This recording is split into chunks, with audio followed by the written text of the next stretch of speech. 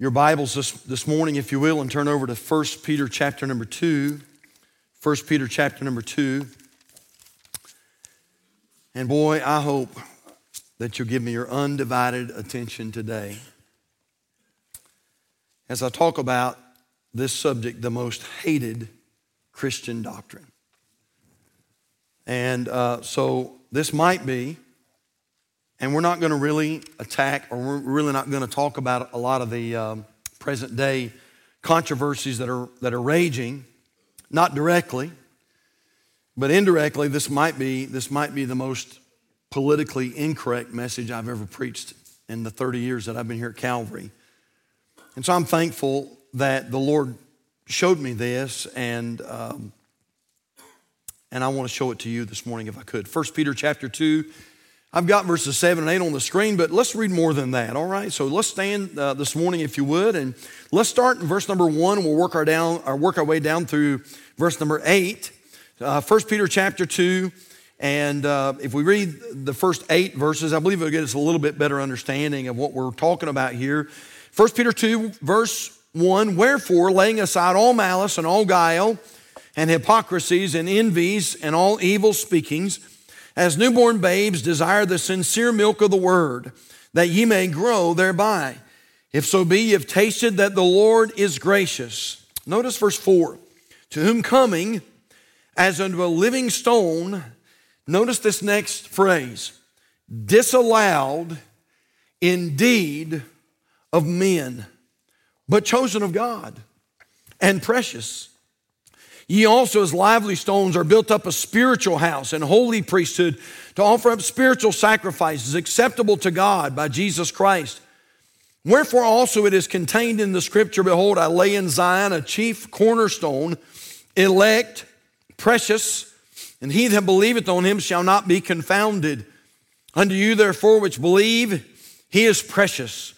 But unto them which be disobedient, the stone which the builders, and there's that word again, the Bible says the stone which the builders disallowed, the same is made the head of the corner, and a stone of stumbling, and a rock of offense, even to them which stumble at the word, being disobedient, whereunto also they were appointed. And verses 7 and 8 are our text this morning.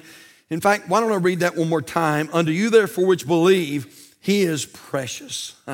Can I get an amen right there? Amen. Boy, that's worthy one, isn't it? But unto them which be disobedient, the stone which the builders disallowed, the same is made the head of the corner, and a stone of stumbling, and a rock of offense. And I want to talk to you a little bit about that subject this morning. You may be seated as I talk about the most hated Christian doctrine. And it really is. And I'm going to pray, but let me just say that this is, the doctrine I'm going to preach this morning is the doctrine that makes what we believe totally different than most all other religions in the world. And so I hope that I hope you'll hear me out, and I hope the Lord will speak to your heart this morning. Let's pray and ask God to help us today. Father, we love you, and thank you so much for the privilege to be back at Calvary, and Lord, it's been a great service. Thank you for the wonderful music. Lord, I love congregational singing, and I've enjoyed that today. And then our choir, Lord, you blessed them, and Lord, they just did such a great job, ministered to us. And then, Lord, thank you for using Sister Lori to remind us, Lord, that we're so blessed. Lord, you daily loadeth us with benefits, and we just thank you for the privilege to be here today. Now, Lord, please, would you do this? Would you hide us behind the cross? God, I don't know. There's so much I don't know, but I do know this. Satan does not want this message preached. That I'm sure of.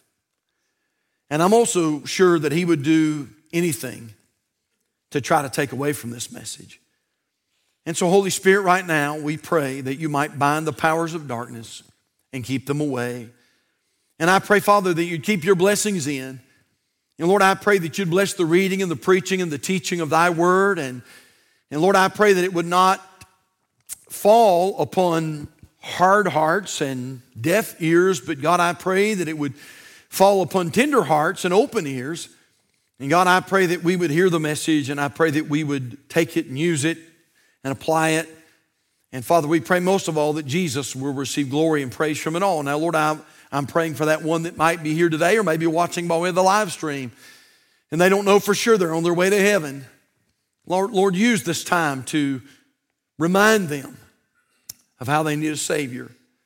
And God, I pray that you'd stir us all today. We thank you for your blessings, Lord. We love you, Lord. We praise you. In Jesus' name we pray, and for his sake, and all God's people said, amen. Verse number 7 that we read just a moment ago, Peter was actually quoting from Psalm 118 and verse 22. You don't have to turn there. I'll just read it for you. But the psalmist said in Psalm 118 verse 22, the stone which the builders refused is become the head of the corner. Interesting story that goes behind this scripture that we read in 1 Peter chapter 2 and also there in Psalm 118 and verse 22. The tradition is centered around the building of the temple in Solomon's day, and history, and not just history but scripture, tell us that the temple's construction was made of stone, and some of those stones were amazing stones. In fact, think about this. This was before the day of excavators and cranes and heavy equipment. But one of the main stones that was used for the building of the temple was known to weigh as much as 570 tons. Well, how do you move a stone like that without a crane? It's just really just amazing as you start looking into the story. Every stone, and you folks, and we have several in our church that are builders and contractors, and I think this is going to be really interesting to you. But every stone was precisely cut and created before it arrived at the temple. So somebody did an amazing job of architectural plans and engineering plans. And so every stone was absolutely cut and created before it arrived on scene. In fact, 1 Kings chapter 6 verse 7 tells us that as the temple was being built, there was not the sound of a hammer, an axe, or any tool while the temple was being erected. Now, I don't know about y'all, but that's amazing. That's amazing stuff. Every stone was perfect. And each stone was slid into place as the temple was being constructed. An early tradition tells us that at the beginning of the project, when the temple was beginning to be built, that a great stone was sent up from the quarry, but for some reason, the builders could make no sense of it, and the stone did not seem to fit. And so that stone became what was known as the disallowed stone. In fact, since they could not make that stone fit, they pushed it to the side. As the construction progressed, other stones began to arrive, and that disallowed stone was in the way as they were trying to make room for all the stones, and some of those stones were monstrosities. That disallowed stone became in the way, and so finally that disallowed stone was finally pushed over the hill to make room for all the other stones, and eventually it was forgotten about. Finally, when all the stones had been fitted into place, the builders sent word down to the quarry, and this was the message: send up the cornerstone. The building was finished except for the cornerstone. And word came back: we already sent the cornerstone. It was the first stone that we sent at the beginning. And the builders remembered, oh my, that's that stone. The stone that we disallowed, the stone that we couldn't make fit, the stone that was refused, and even the stone that was pushed over the hill. And so now, with great pain and effort, they had to haul that stone back to the top of the hill. And as they did, they found that that stone fit perfectly into place. You say, Pastor, what's that all about? Well, that's a picture of Jesus. He is that stone. that was disallowed. He is that stone that was refused. He is that stone that was rejected. And by the way, is still being rejected in 2022. The Lord Jesus Christ is that chief cornerstone. That's what the Bible's talking about there in 1 Peter chapter 2. That stone that the builders disallowed is the Lord Jesus Christ. Again, think about that. Disallowed, refused, rejected, pushed to the side, forgotten about. Well, that pretty sums up Jesus nowadays, doesn't it? Interestingly, the Bible not only refers to Christ as the head of the corner, but look at this. It refers to Jesus as a rock of offense. Look back at our scripture again, 1 Peter 2 and verse 8. The Bible refers to the Lord in verse 8 as a stone of stumbling and a rock of offense. Offense. It's the Greek word scandalon. We get a word from that. It's the word scandal. And in other words, he is a stone of stumbling and a rock of scandal. It means a cause of displeasure is what it means, a cause of displeasure. He is a stone of stumbling and a rock of displeasure. Now, I want to ask you a question this morning. Why does it seem that so many are offended at Jesus Christ? And yet they are.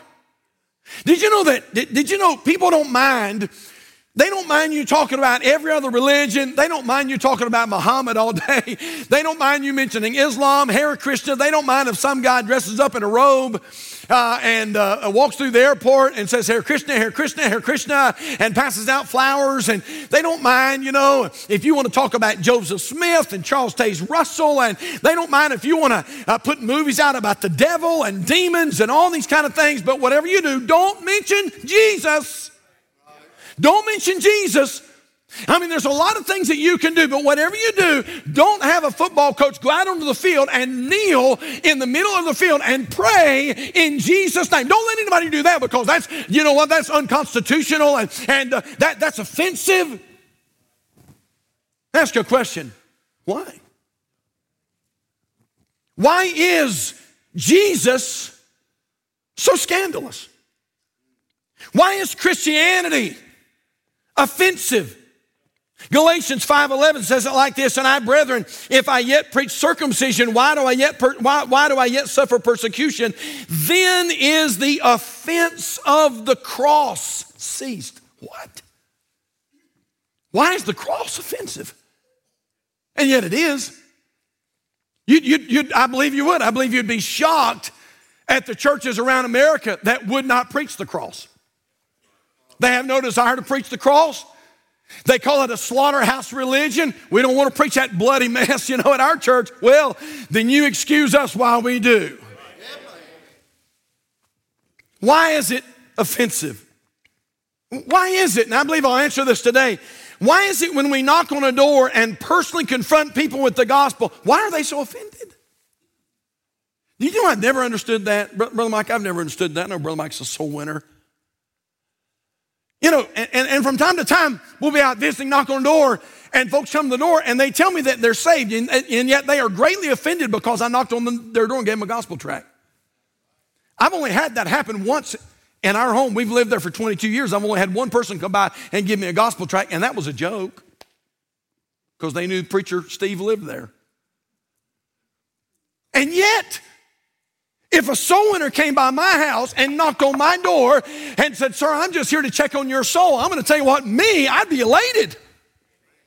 I mean, it seems like a Christian would think, wow, man, I'm saved, but thank you for coming by and wanting to tell me about Jesus. Man, I appreciate that. Can you tell me why when we knock on a door and witness to someone who claims to be saved that they are offended?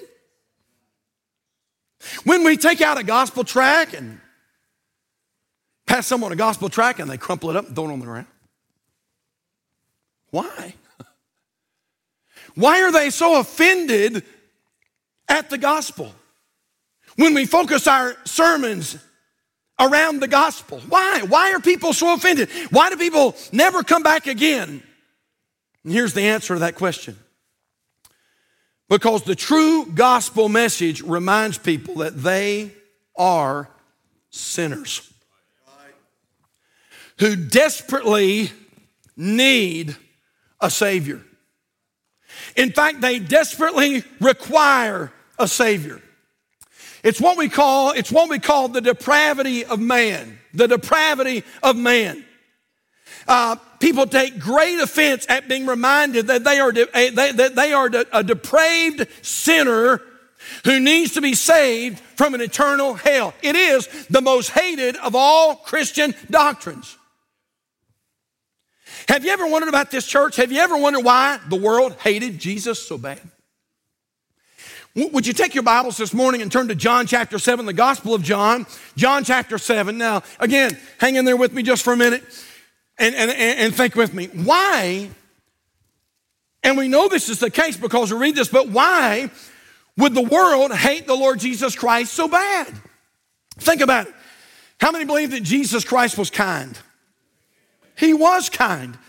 Nobody could debate that. He was kind. No doubt he was the kindest man that ever walked on the earth. He was not only kind, he was a healer.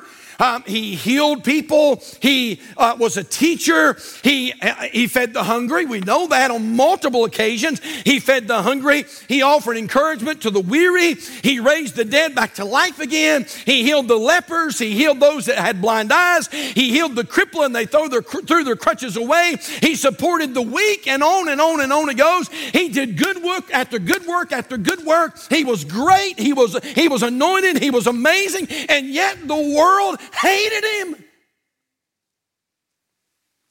Why? Well, look at it in John 7, verse 1. After these things, Jesus walked in Galilee, for he would not walk in Jewry. Why? Because the Jews sought to kill him. Now, folk, I'm going to tell you something. If somebody wants to kill you, they hate you pretty bad. Verse 2, now the Jews' feast of tabernacles was at hand. His brethren therefore said unto him, depart hence and go into Judea, that thy disciples also may see the works that thou doest. For there is no man that doeth anything in secret, and he himself seeketh to be known openly. If thou do these things, show thyself to the world. For neither did his brethren believe in him. Then Jesus said unto them, my time is not yet come, but your time is always ready. Now look at this, verse 7. The world cannot hate you. He's talking to his disciples. The world cannot hate you. Now, why did the world not hate the disciples like they hated Jesus? Can I tell you one of the reasons? Because they had not yet really begun to carry the message of the gospel like Jesus was doing. After Jesus dies, goes to the graves, resurrected, ascends back to heaven, gives them the Holy Spirit, they begin to go out and be witnesses all over the world. And by the way, check it out, then they were hated. And verse 7, the world cannot hate you. Look what he says. Jesus says, but me it hateth. Preacher, why? Look what it says. Jesus said, but me it hateth, because I testify of it that the works thereof are what? Evil. Jesus reminded people that they were sinners in need of a Savior. Not only did the world hate the Lord Jesus Christ, but we noticed something else. We noticed the religious leaders absolutely hated Jesus with a passion. Turn back a few pages, if you will, and look at Matthew chapter number 15.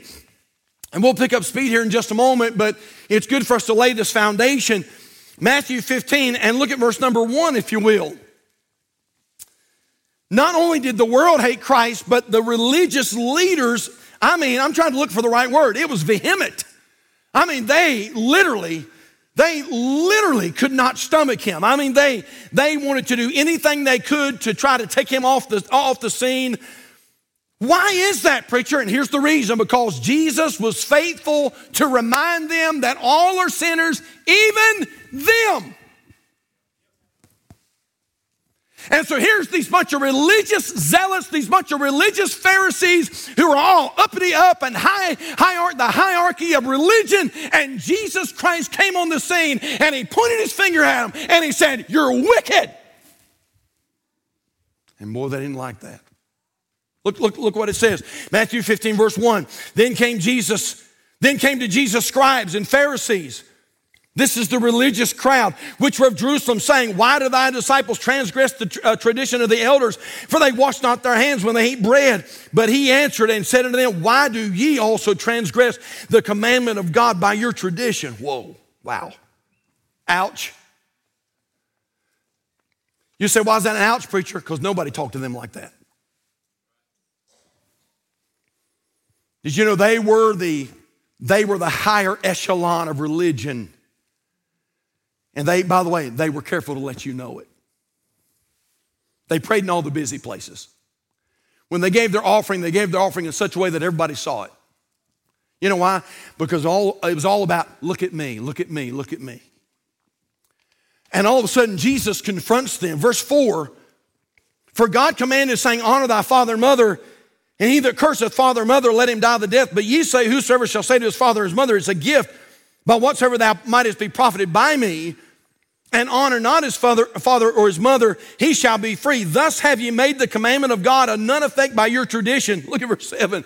And Jesus says, ye hypocrites, well did Isaiah prophesy of you, saying, this people draweth nigh unto me with their mouth and honoreth me with their lips, but their heart is far from me. Oh, brother, can you see them boiling? Their blood pressure is already high because they're in his presence. They already hate him. And now he has told them they've broken the commandment. He's told them that they're hypocrites. And now he tells them their heart's far from him. Brother, they're boiling. Verse 9.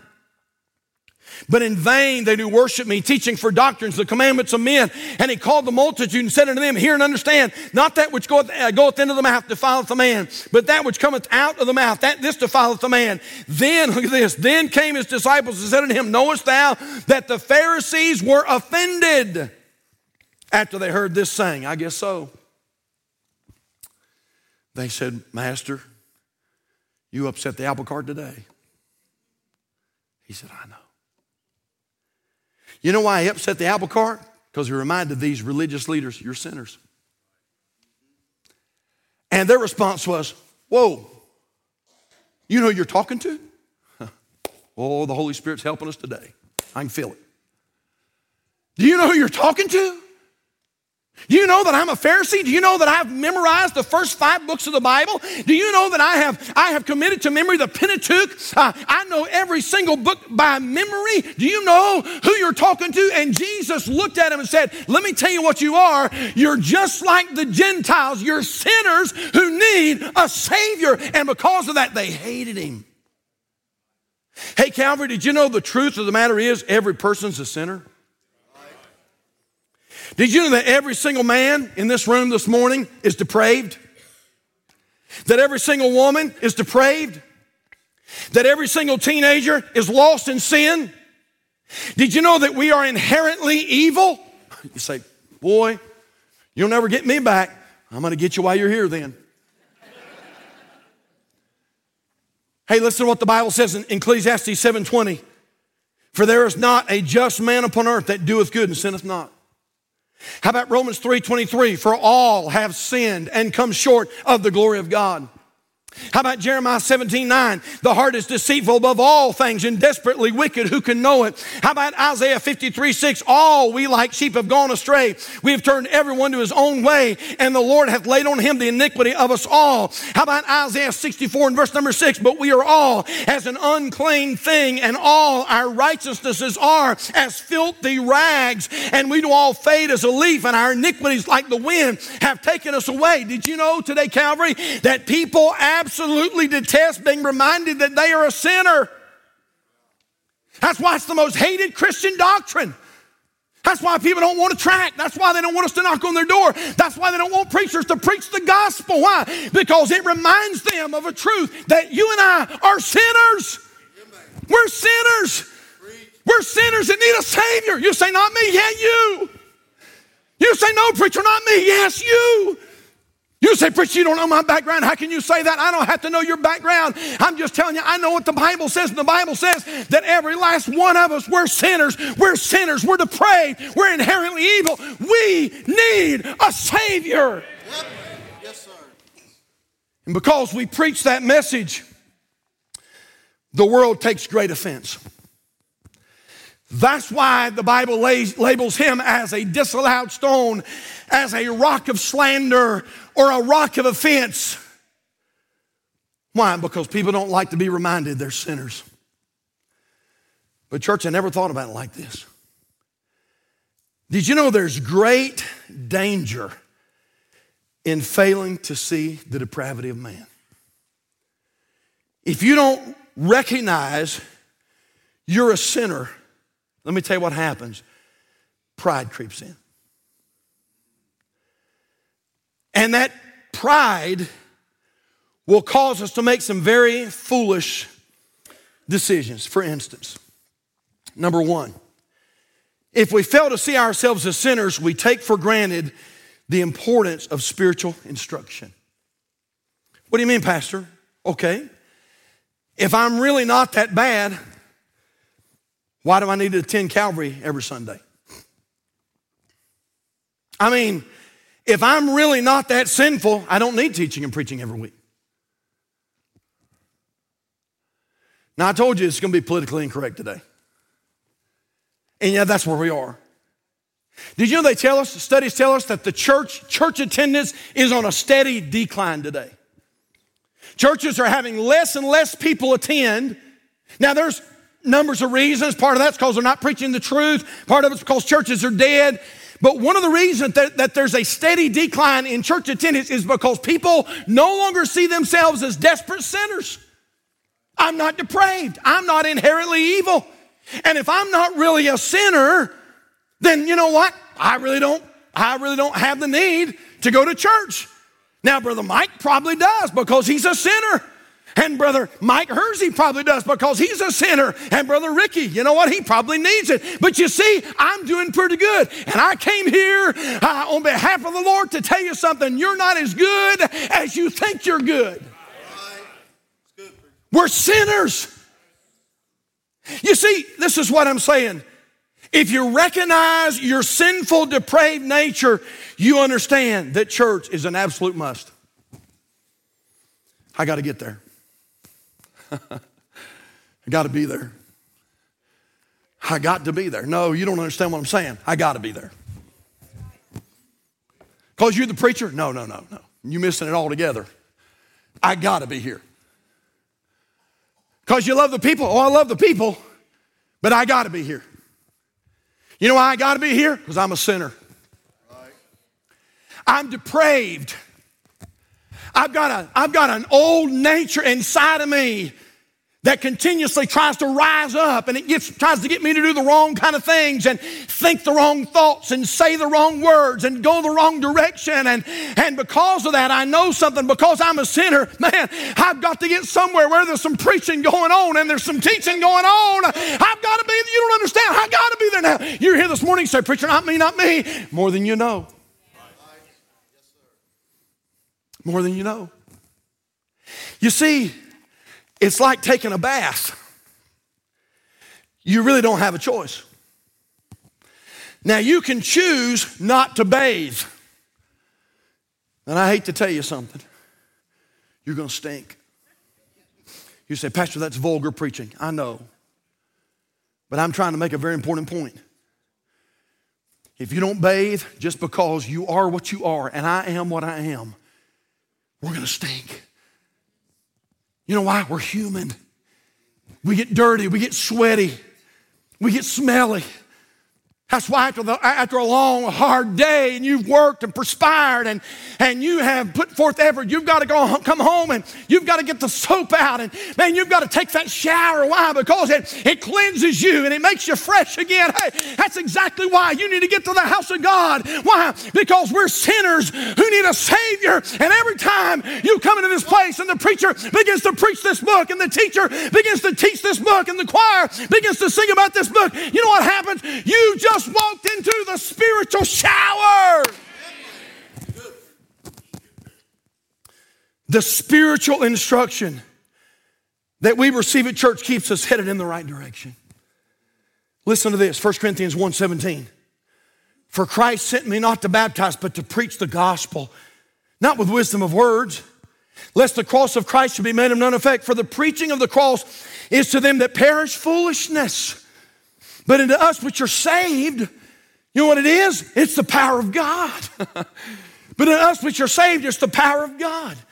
It's exactly why the Bible says in Hebrews chapter 10, verse number 25, not forsaking the assembling of ourselves together as the manner of some is, but exhorting one another, and so much the more as you see the day approaching. Do you know why America needs to be in church today? They're sinners. Do you know why America is not in church today? Because they don't think they are. I don't need all that. You know what that is, friend? That's pride. I'm not as bad as Brother Donnie. I'm not as bad as Brother Russell. Now, these guys are sinners. They probably need it. But you see, I don't need a bath. And everybody that's sitting around you right now is saying, oh, yes, you do. Yes, you do. But when we fail to see ourselves as sinners, number one, we take for granted the importance of spiritual instruction. Number two, we miss the significance of separation from sin. What do you mean, preacher? If I'm really not a bad sinner, there's really no reason I have to protect myself from sin. I can handle it. You see, preacher, others may fall, I won't. So, because I'm not a sinner, I can watch anything I want to watch. I can go anywhere I want to go.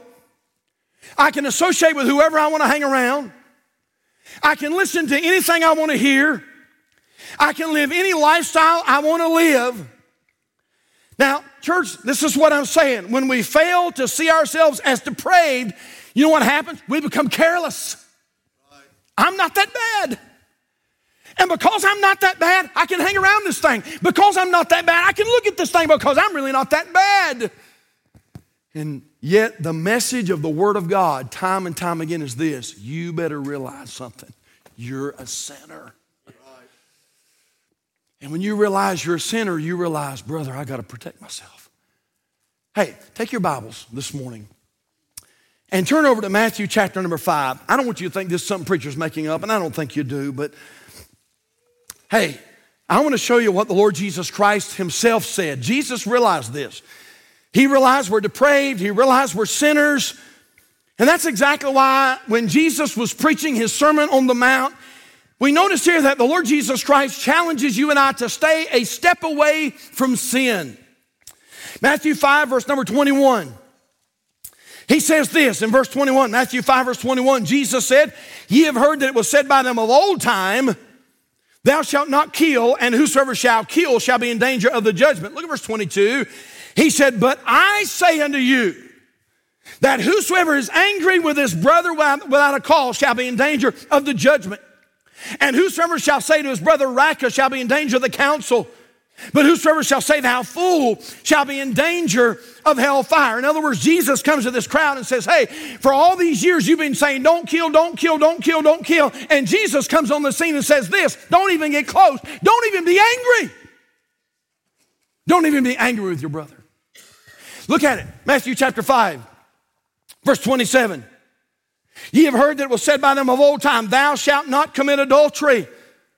But I say unto you, that whosoever looketh on a woman to lust after her hath committed adultery with her already in his heart. And if thy right eye offend thee, pluck it out and cast it from thee. And so don't commit adultery, don't commit adultery, don't commit adultery. That's what you've heard for all these years. And Jesus came and said, no, hey, don't even look. Don't even look. What's your point, preacher? My point is this: for years, you know what they were doing? They were on the edge. Don't commit adultery. Don't commit adultery. And they're walking that tightrope of sin. They're not quite sinning, but they're right on the edge. And Jesus Christ comes on the scene and reminds them, you're sinners, you're depraved, you're inherently evil. Whatever you do, stay away from the edge. Don't even get close. Why? Because of our sinful nature. If you walk close to the edge too long, you know what's going to happen? You're going to fall. You said, preacher, not me. Yeah, you. Not me, preacher. I'm a ministry head. Ministry heads fall every day. Not me, I'm a preacher. Oh my. Preachers fall every day. Deacons fall every day. Teachers fall every day. Church folk fall every day. You know why? Because they missed, are you listening to me this morning? They missed it somewhere along the line.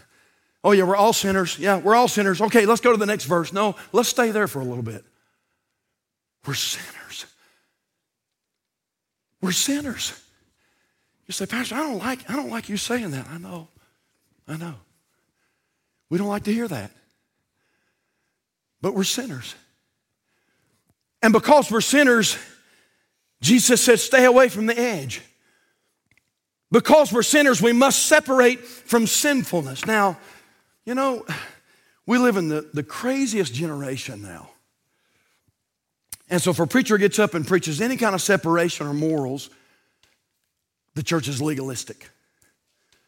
Don't go down to Calvary, they're legalistic. Most of the people who say that don't even know what it means. Legalistic is when you add something to salvation. You understand? I'm not separated so I can be saved.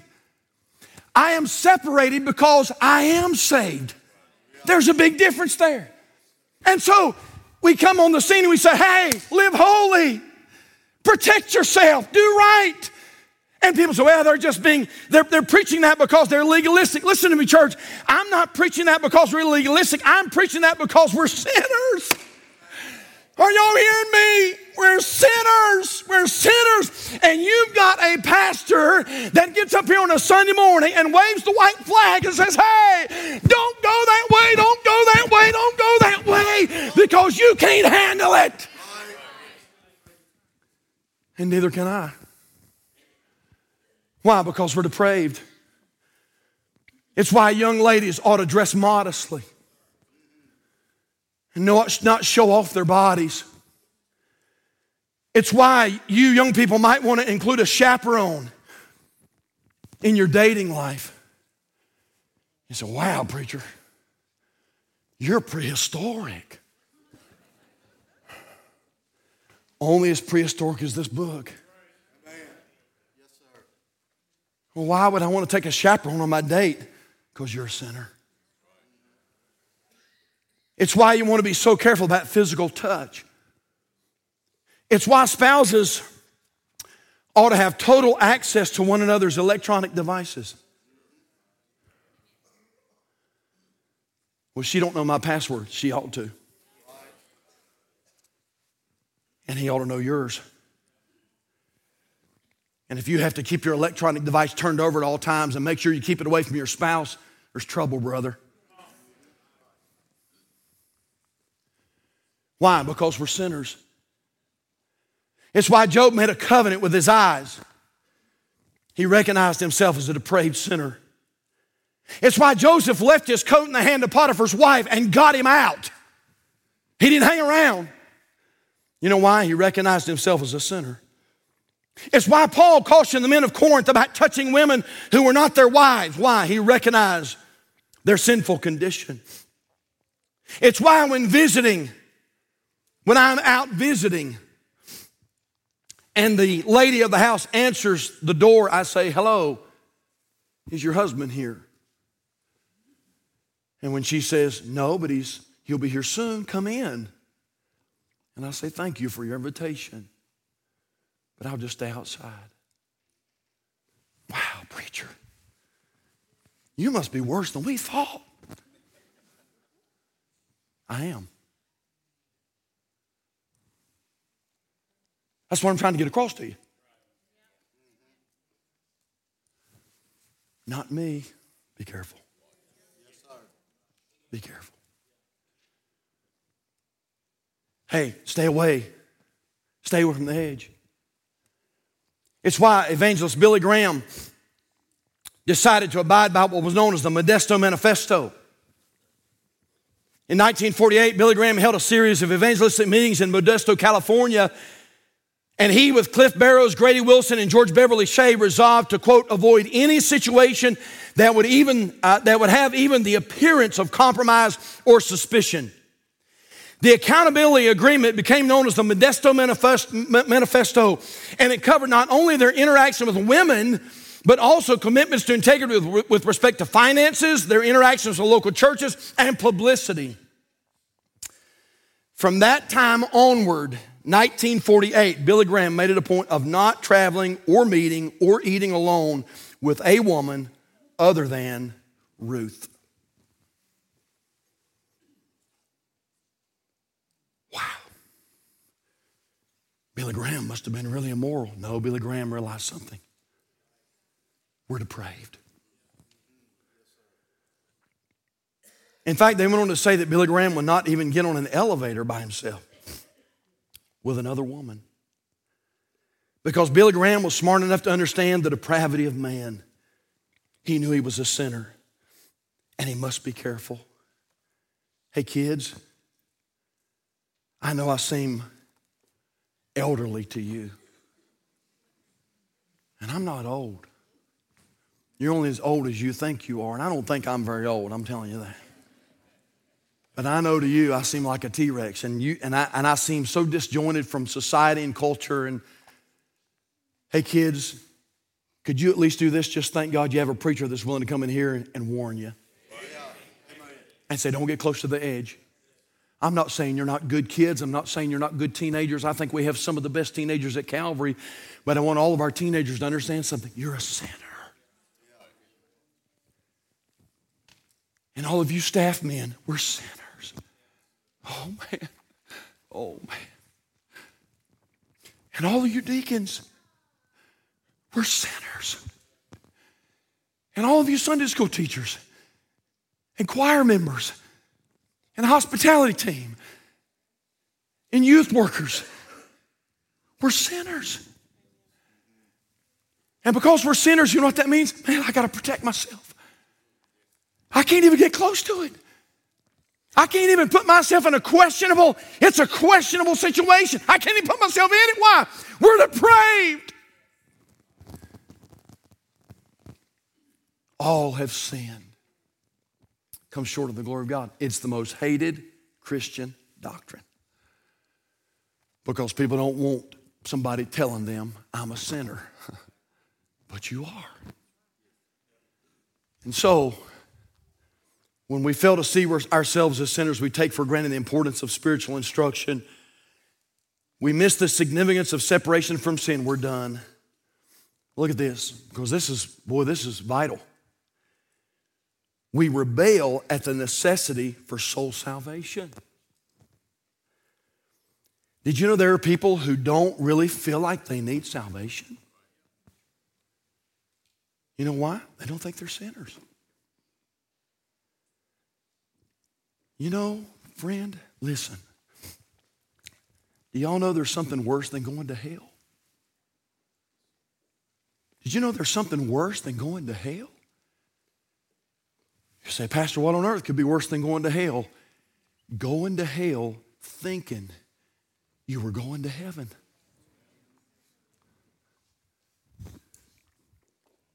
And you get to that point where you think, you know what? I don't need to be saved like Cameron, Allison, and Mike, and Miss Tammy. And yes, you do. Because you're a sinner. Jesus was preaching and teaching, and the Bible tells us that a rich young ruler came to the Lord. And he said, good master, he said, what commandments do I need to keep so I can inherit eternal life? And the Lord Jesus began to speak some commandments. And he said, I kept that. And Jesus gave another command. I've kept that from my youth. And Jesus gave another command. He said, I've done that one. And he said, all these I've kept. What lack I yet? In other words, man, if anybody ought to make it to heaven, you're looking at him. And did you know that America is full of rich young rulers who feel like, you know what, if anybody ought to make it to heaven, you're looking at him. Friend, very lovingly and very kindly, I want to tell you something. You're a sinner. You're depraved. You're inherently evil. And because of that, you need a Savior. You need a Savior. Mark Twain said it like this: we're all like the moon. We have a dark side that we don't want anybody to see. Several years ago, Chuck Swindoll wrote a book on salvation. And in that book, he said this: if depravity were blue, we'd bleed blue all over. Cut us anywhere and we'd bleed blue. Cut into our minds and you'll find blue thoughts. Cut into your vision, there's blue images full of greed and lust. Cut into your hearts and there are blue emotions of hatred, revenge, and blame. Cut into your wills and you'll find deep blue decisions and responses. What's that mean, preacher? We're sinners. Will you say, Pastor, okay. Is there any hope? Oh, yeah. There is hope. There's hope for the sinner if you'll be willing to place your faith in Jesus Christ and cry out to Him for salvation. Did you know our Bible tells us that Jesus offers you imputed righteousness? Let me just read it for you. Romans 4:22, and therefore it was imputed to Him for righteousness. Now it was not written for His sake alone that it was imputed to Him, but for us also, to whom it shall be imputed, if we believe on Him that raised up Jesus our Lord from the dead. Did you know that if you're willing to admit that you're a sinner, lost and on your way to hell, and you'll be willing to receive Christ as your personal Savior, the Bible says that God will impute to you the righteousness of Jesus Christ. You know what that means, church? Look at this. When Brother Rodney got saved, and I'm sure he shared his testimony with me, when Brother Rodney got saved, he was a sinner. We're still sinners, by the way, but we're saved sinners. When Brother Rodney got saved, he realized he was a sinner in need of a Savior. And at that very moment that he opened his heart and let Jesus come into his life, you know what happened? God imputed to him righteousness. He gave Rodney the righteousness of Jesus Christ, and he took the unrighteousness of Brother Rodney and put that on his son Jesus. Well, that's shouting ground right there. If you're here this morning, you say, Pastor, I don't know for sure that I'm saved. You need that imputed righteousness. You say, Preacher, I'm a good person. I'm a charter member. I've been baptized. You know, I've kept the commandments. I've prayed the rosary. I've been, all these things I've done, Listen to me. Realize today you're a depraved sinner that must have a Savior. And today, in faith, come to Jesus. Let's bow our heads. Father, we love you. God, thank you. I want to thank you for showing me this. God, we're sinners. Because we're sinners, we need this house. We need preaching. We need teaching. Because we're sinners, God, we need to separate from sin. Lord, we need to stay away from the edge. We need to guard our testimony. Because we're sinners, we need that imputed righteousness. We need salvation. In fact, we've got to have it. Lord, maybe there's somebody here today who doesn't know for sure that they're on their way to heaven. And Father, today you've revealed that to them. That if they died right now, they might just die in their sin and go to hell, if that's the case. In just a moment, I pray they will run down to this altar. And God, I pray they'll come to a saving knowledge of Jesus. Father, work in hearts. God, help Christians. Maybe some Christians need to come down around this altar today and rededicate their life, their separation, their sanctification to the Lord. Maybe there's someone here today and they've been skirting sin. They've been staying too close to sin. And today they would come and say, Lord, I'm going to protect myself. I'm sorry, I'm going to protect myself. Lord, whatever it might be, God, I pray that you'd work and have your way. And we thank you. In Jesus' name, our heads are bowed, our eyes are closed. Can I ask a question? How many are here today? Not a popular message, church, I know that. But one that we need to hear. How many are here today would say, Pastor, if I died today, I know beyond a shadow of a doubt I'm on my way to heaven. I know that I've been gloriously saved.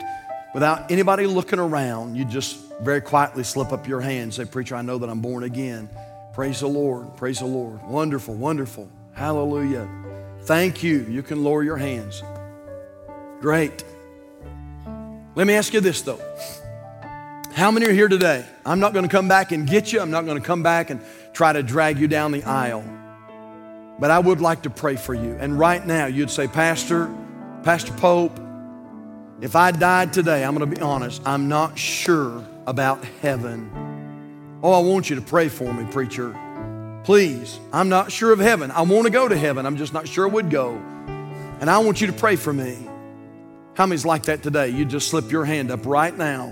Just raise it up right now. Preacher, if I died, I'm not sure of heaven.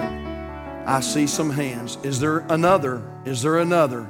Anywhere, just raise them up real high so I can see the hands. Preacher, if I died, I'm not sure of heaven. Would you pray for me? Is there another? You haven't raised it yet, but you'll raise it now. Is there somebody else? Pastor, remember me, remember me. So, Father, I thank you for these hands that were lifted. I pray, Holy Spirit, that you'll do a work of grace in their life right now. Show them their need of Jesus. Give them understanding. God, draw them to yourself. And I pray, that, Lord, that they'll leave this place knowing that they know that they're on their way to heaven. God, save the lost today. Those watching by way of live stream, Father, that are lost and undone without Jesus, Lord, reveal to them they're sinners that are in desperate need of a Savior. And I pray that today that you'll draw them and they'll come to Christ. Have your way, please. Our heads are bowed, our eyes are closed. Hey, Christian, how about you? Maybe today God has spoken to your heart, reminded you of how important it is that you're faithful to the Lord's house. Or maybe today the Lord has reminded you, stay away from sin. Stay away from the edge. Man, protect yourself. Protect yourself. If God has spoken to your heart today, in just a moment, I'm going to ask you to come and just seal that decision at an old-fashioned altar this morning. You're here this morning, Pastor, I'm not right with God. I know I'm not. I am not right with God. I want you to come. I want you to come. And I want you to make things right with the Lord today. I want you to come. Preacher, I've been saved, but I've not been baptized. I want you to come. Whatever it might be, all right? So let's all stand this morning. Our heads are bowed, our eyes are closed. You slip out and come today to the altar. Father, thank you for your blessings. God, have your way in this invitation. Lord, deal with hearts, I pray. Father, help us to realize that we are sinners and we're in desperate need of your care. We're in desperate need. Lord, if we're lost, we're in desperate need of salvation. Reveal it to them, Lord. God, save the lost. And I pray that others will do business with Christ today. And Lord, we thank you and love you in Jesus' name. I'm going to ask our personal workers if they would make their way to the front this morning. Those who help us with our personal work, just come down and get in the altar. And if you're here this morning and say, Pastor, if I died, I'm not sure of heaven. Listen, would you come right now? Would you come? We'd like to take the Bible and show you how to be saved. Would you do that? If you're watching the broadcast right now, there's a number on the bottom of your screen. And we have some wonderful folks that are waiting by the phone right now. Would you call that number? And they would love to pray with you over the phone right now and share Christ with you. Would you call right now? Hey, child of God, would you rededicate your life to the Lord today? Would you make a renewed commitment to keep yourself right, holy, and pure before the Lord?